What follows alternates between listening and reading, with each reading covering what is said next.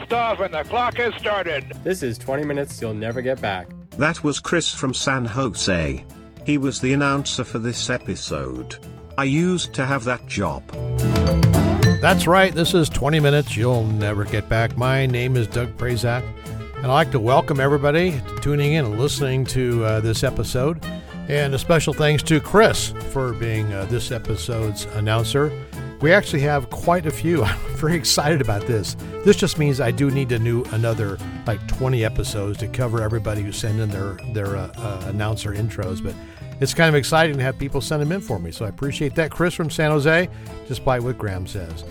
And now we're back from that 4-part series I did called Once Upon a Time in Disneyland. I hope you found that at least somewhat informational.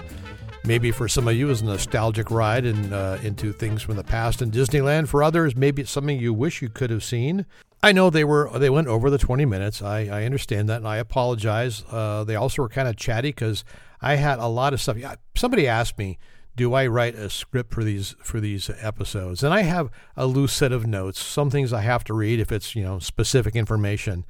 But the Once Upon a Time in Disneyland was 46 pages of script to get through in those 4 parts. So it was a lot of writing, a lot of reading. So I was kind of chatty, had to talk kind of fast, but it was fun doing that, and I hope you enjoyed that. But now we're back to normal. We're back to normal. This will not be longer than 20 minutes, guaranteed. If it is, I will stop dead. Whatever I'm saying, that's it. I'm cutting it off.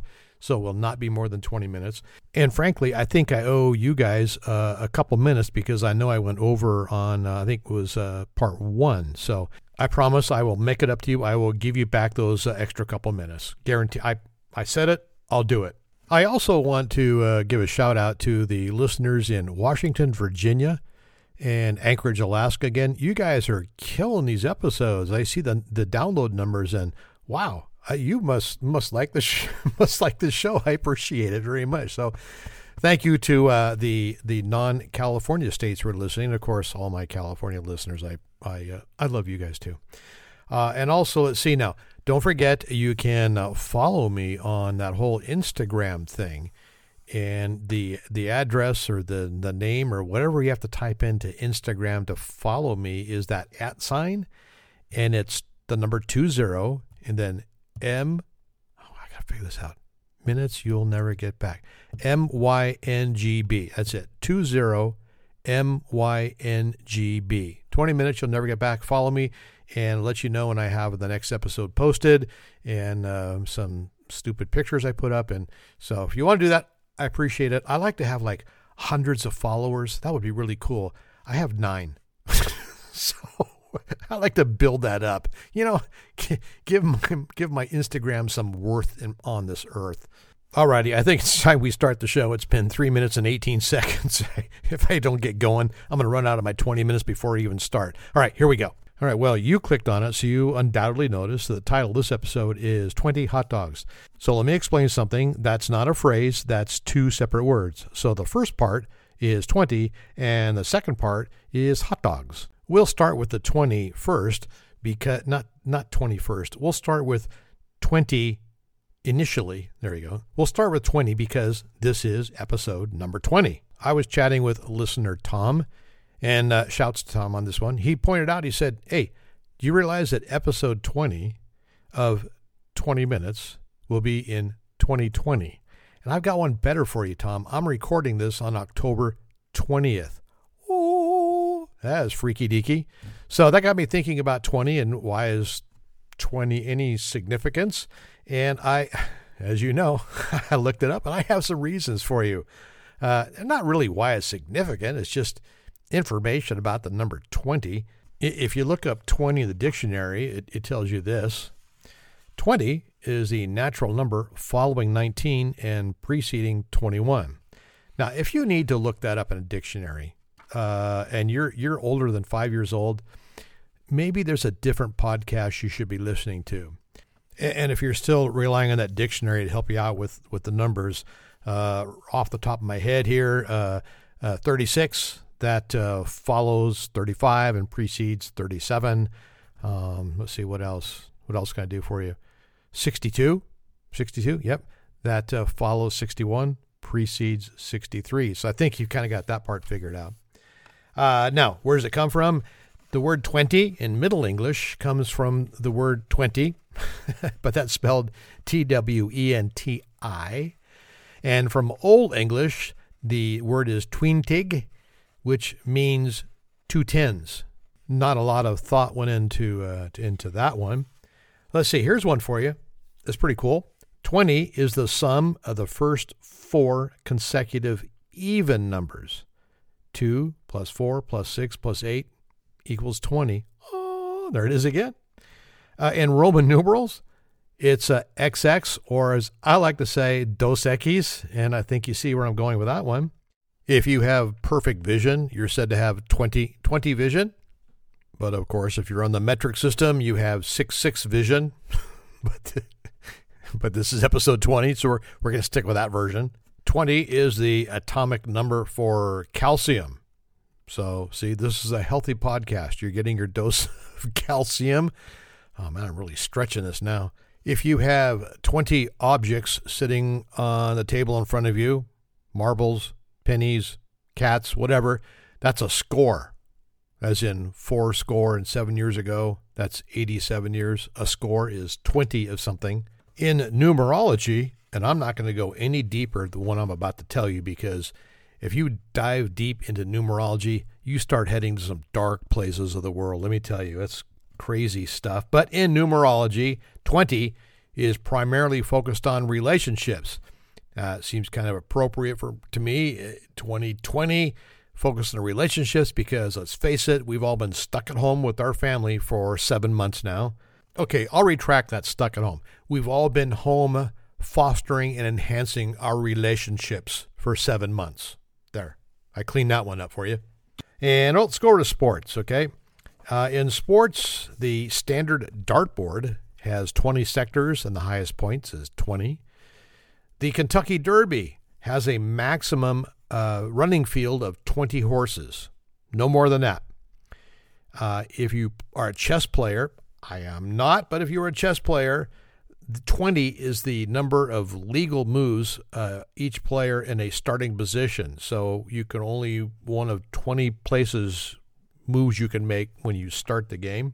Australian rules football, and I've got some listeners in Australia, so you already know this. But for the rest of the world, Australian rules football, the games consist of 4 20-minute quarters. NC2A men's basketball rules, the games consist of a 20-minute half. I guess that means the total game is 40 minutes. I did the math on that for you. Ice hockey is played in 3 20-minute periods. So that adds up to a whole hour. Okay, I'm done with the number 20, but, you know, I'm celebrating podcast number 20, episode 20. They said it would never last. I don't know who they is, but they said it wasn't going to go past 3 episodes. So, you know, bless your little heart. Keep on trying. But here it is, number 20.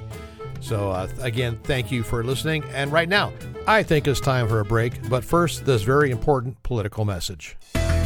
Since we're in the election season, I thought it only fair to have a debate on my podcast. So, in the next 58 seconds or so, we're going to have a little debate.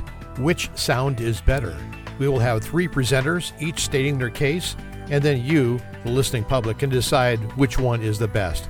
So let's bring up on stage Snap, Crackle, and Pop. Snap, what a happy sound. Snap is the happiest sound I've found. Me clap, rap. Snap, crackle, Rice Krispies. I say it's crackle, the crispy sound. You gotta have crackle or the crust not found.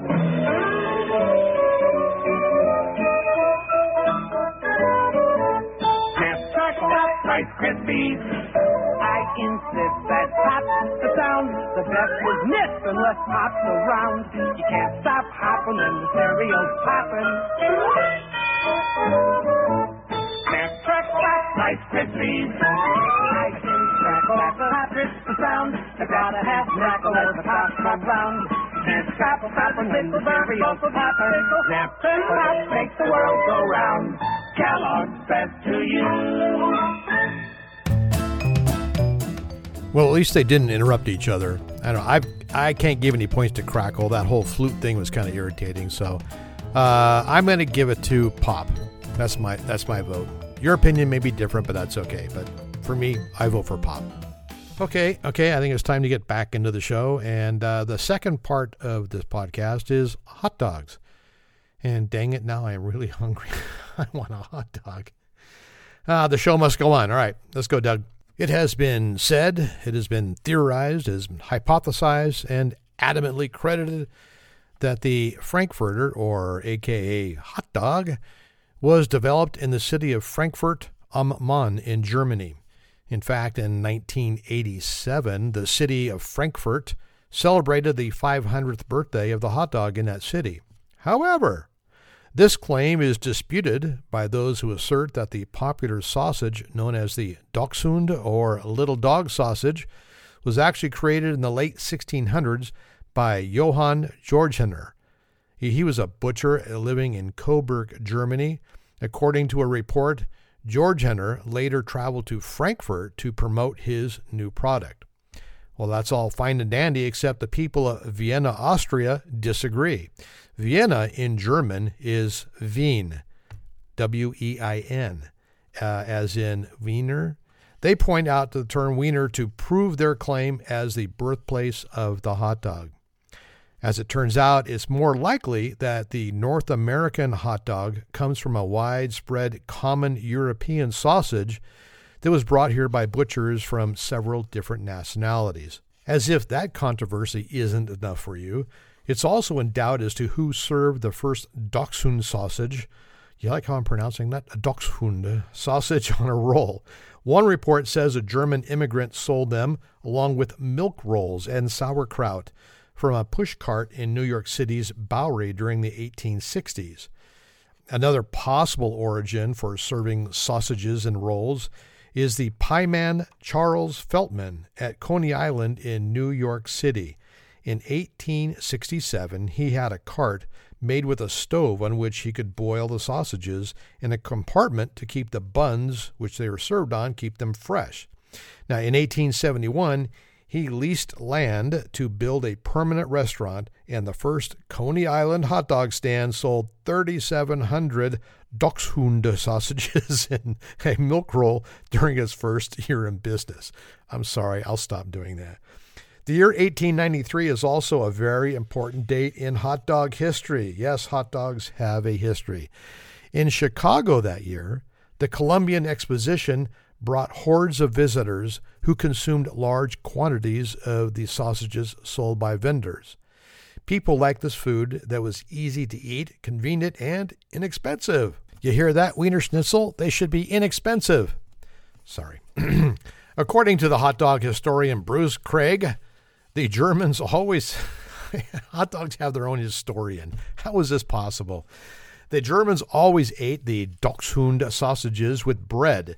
Since the sausage culture is German, it's likely that Germans introduced the practice of eating Dachshund sausages, which we today know as the hot dog, nested in a bun. Now, also in 1893, sausages became the standard fare at baseball parks. This tradition is believed to have started by the St. Louis bar owner Chris Von Dae. He is a German immigrant who also happened to own the St. Louis Browns Major League Baseball team. Can you imagine if you had a St. Louis Browns Major League Baseball card right now, what that would be worth? Holy crikeys. I'm sorry, I digress. So how did the term hot dog come about? Well, that's another story that riles all kinds of serious hot dog historians.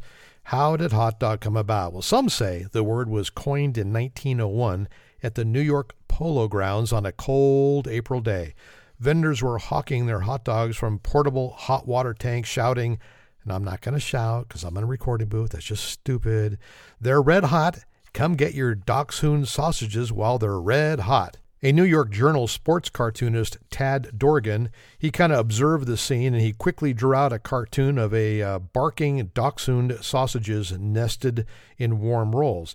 Not sure how to spell Dachshund, he just simply wrote hot dog. The cartoon was said to have become quite a, let's just say, pre-Twitter sensation, and the term hot dog was coined. Unfortunately, historians have been unable to find this cartoon. Okay, hot dogs have been around for a long time, and there's all kinds of varieties. The New York dog, or the New York style hot dog, is an all-beef frank topped with sauerkraut and spicy brown mustard. The Midwest has its Chicago style hot dog, which is served on a poppy seed bun topped with mustard and tomatoes and really, really bright green relish. And some ballparks have their own signature hot dogs, kind of like the Dodger dogs at Dodger Stadium. I've had one of those. Got to tell you, not a fan. Sorry. Americans consume about 20 billion, that's with a B, hot dogs per year. And get this, 7-Eleven sells the most grilled hot dogs in North America, 100 million annually. And that brings us to this very moment, the real part of this episode, the controversy. Ketchup or mustard on a hot dog? Let me tell you, there is only one correct answer. Both condiments can usually be found at hot dog stands, but putting ketchup on a hot dog is a major crime. It's an offense likened to putting ice cubes in your wine or eating pizza with a fork. The National, and get this is an important part, the National Hot Dog and Sausage Council recently came out in disapproval of adults using ketchup on hot dogs. In a guide to hot dog etiquette, the organization decreed that for those 18 years of age and older, acceptable wiener toppings include mustard, relish, onions, cheese, and chili. Former President Barack Obama agrees, and he takes it one step further. He says it's not acceptable past the age of 8. So take that, you ketchup lovers. Doug Prazak, Barack Obama. We stand together. Mustard only. In 2017, Heinz tried to rebrand ketchup as, quote, Chicago dog sauce, and the Twitter sphere struck back with all kinds of ads calling it a crime. Hebrew National even issued Heinz a violation of city hot dog ordinance. And the reporter for the Chicago Tribune tried to argue that, quote, it's okay to put ketchup on a hot dog. People immediately suspected he was paid off by Heinz and called him a moron. It's okay, that's a little harsh. Sorry. No, you know what? Yeah, no, you can't put ketchup on a hot dog. Besides the no ketchup on a hot dog, the National Hot Dog and Sausage Council also has this list of do's and don'ts.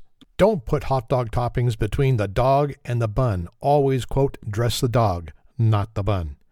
Don't use a cloth napkin to wipe your mouth when eating a hot dog. Paper is always preferable. Do eat hot dogs on buns with your hands. Utensils should never touch a hot dog. Do use paper plates to serve hot dogs. Everyday dishes are acceptable. China is a no-no. Don't take more than 5 bites to finish a hot dog. For a foot-long wiener, 7 bites are acceptable. Don't leave bits of bun on your plate. Eat it all. Condiments remaining on the fingers after eating a hot dog should be licked away, not washed. Use multicolored toothpicks to serve cocktail wieners. Cocktail forks are in poor taste. Don't bring wine to a hot dog barbecue. Beer, soda, and lemonade are the only acceptable items. And lastly, I kind of mentioned it before, don't use ketchup on your hot dog. All right, my friends, that wraps up episode number 20. And what have we learned? Well, we learned that the maximum number of horses that can run in the Kentucky Derby is 20. We also learned that 20 follows 19. We learned that there's some animosity between Snap, Crackle, and Pop. And we learned if you're coming to my house for a barbecue hot dog dinner, you're not going to get ketchup, no matter what. Don't even ask. Not going to happen. Sorry. Ain't going to happen. That's going to do it for me. Thank you so much for listening. And I'll talk to you again next time on episode 21 of 20 Minutes You'll Never Get Back. Bye-bye.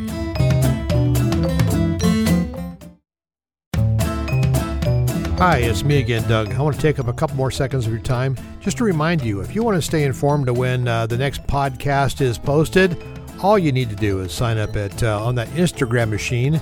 It's at 20MYNGB, 20MYNGB, and that means 20 minutes you'll never get back. If you sign up there, you'll always see when the next podcast is uploaded. And if you want to leave some comments, by all means, please do go to the website at 20minutespodcast.com.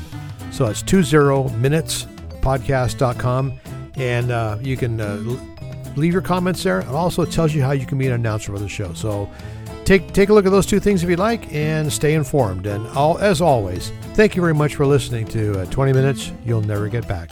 Bye-bye.